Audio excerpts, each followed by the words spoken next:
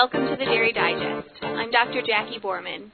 In today's episode of the Purdue Dairy Digest, Dr. Keith Johnson, the forage specialist at Purdue University, will be discussing how to assess alfalfa stand quality. If you like this podcast, be sure to tell your friends and rate us. Now that alfalfa has broken winter dormancy, it is time to assess the well-being of the crop. It is important to scout the entire field and not just one location, as differences in soil types can change conclusions made about alfalfa health. The winter was definitely a roller coaster of temperatures, and soils were and remain saturated today. These conditions in late winter can predispose alfalfa to root heaving, the movement of the taproot out of the soil. There has been some root heaving noted in Indiana this year.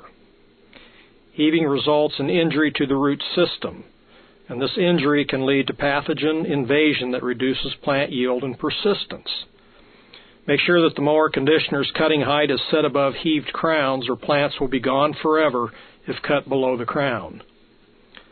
Another good reason to scout alfalfa fields is to note what is really growing. From the field's edge, one could falsely assume that all that is green is alfalfa.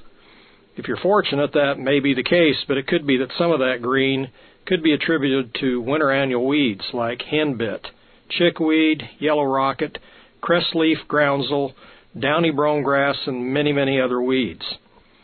Herbicide choice is more limited after dormancy break, but there could remain a chemical control strategy if herbicides are applied soon.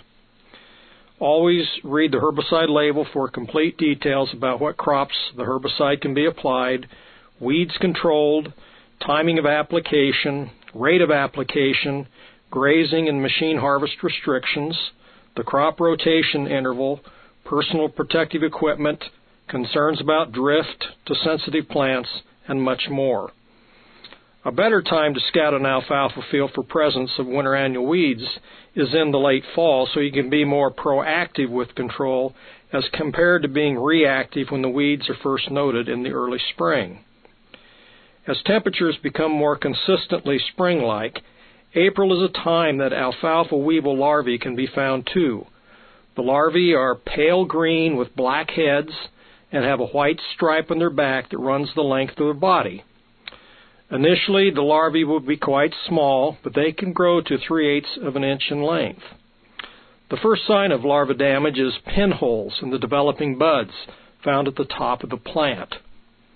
If there are 3 or more larvae per stem, or pinhole feeding can be found on at least half of the stems, application of an improved residual insecticide should be considered, or harvest occur if the alfalfa is at or beyond mid-bud floral development. As was the case with the herbicide label, read complete details about use of the selected insecticide. And always return to the field several days after harvest and to check that regrowth is actually occurring. If it is not, it is possible that some remaining alfalfa weevil larvae and adults are enjoying a meal of the young and developing second harvest. If you've not done so, make sure harvest equipment is in top shape so you'll be ready to mow, ted, rake, bale, or process the alfalfa as silage. You do not want to be fixing that equipment when you should be harvesting a high-quality crop when the sun is shining. Always be on the lookout for nutrient deficiencies.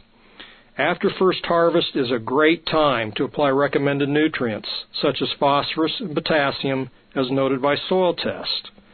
Alfalfa removes approximately 12 pounds of P2O5 and 60 pounds of K2O for each ton of dry matter harvested. Sulfur deficiency has also been noted on some soils in Indiana, so be on the watch for assessing how much sulfur is in alfalfa tissue. Areas of lighter green alfalfa could be an indicator of a sulfur deficiency. To summarize, in the very early spring, be on the lookout for heaving, winter kill, winter annual weeds, alfalfa weevil, and nutrient deficiencies.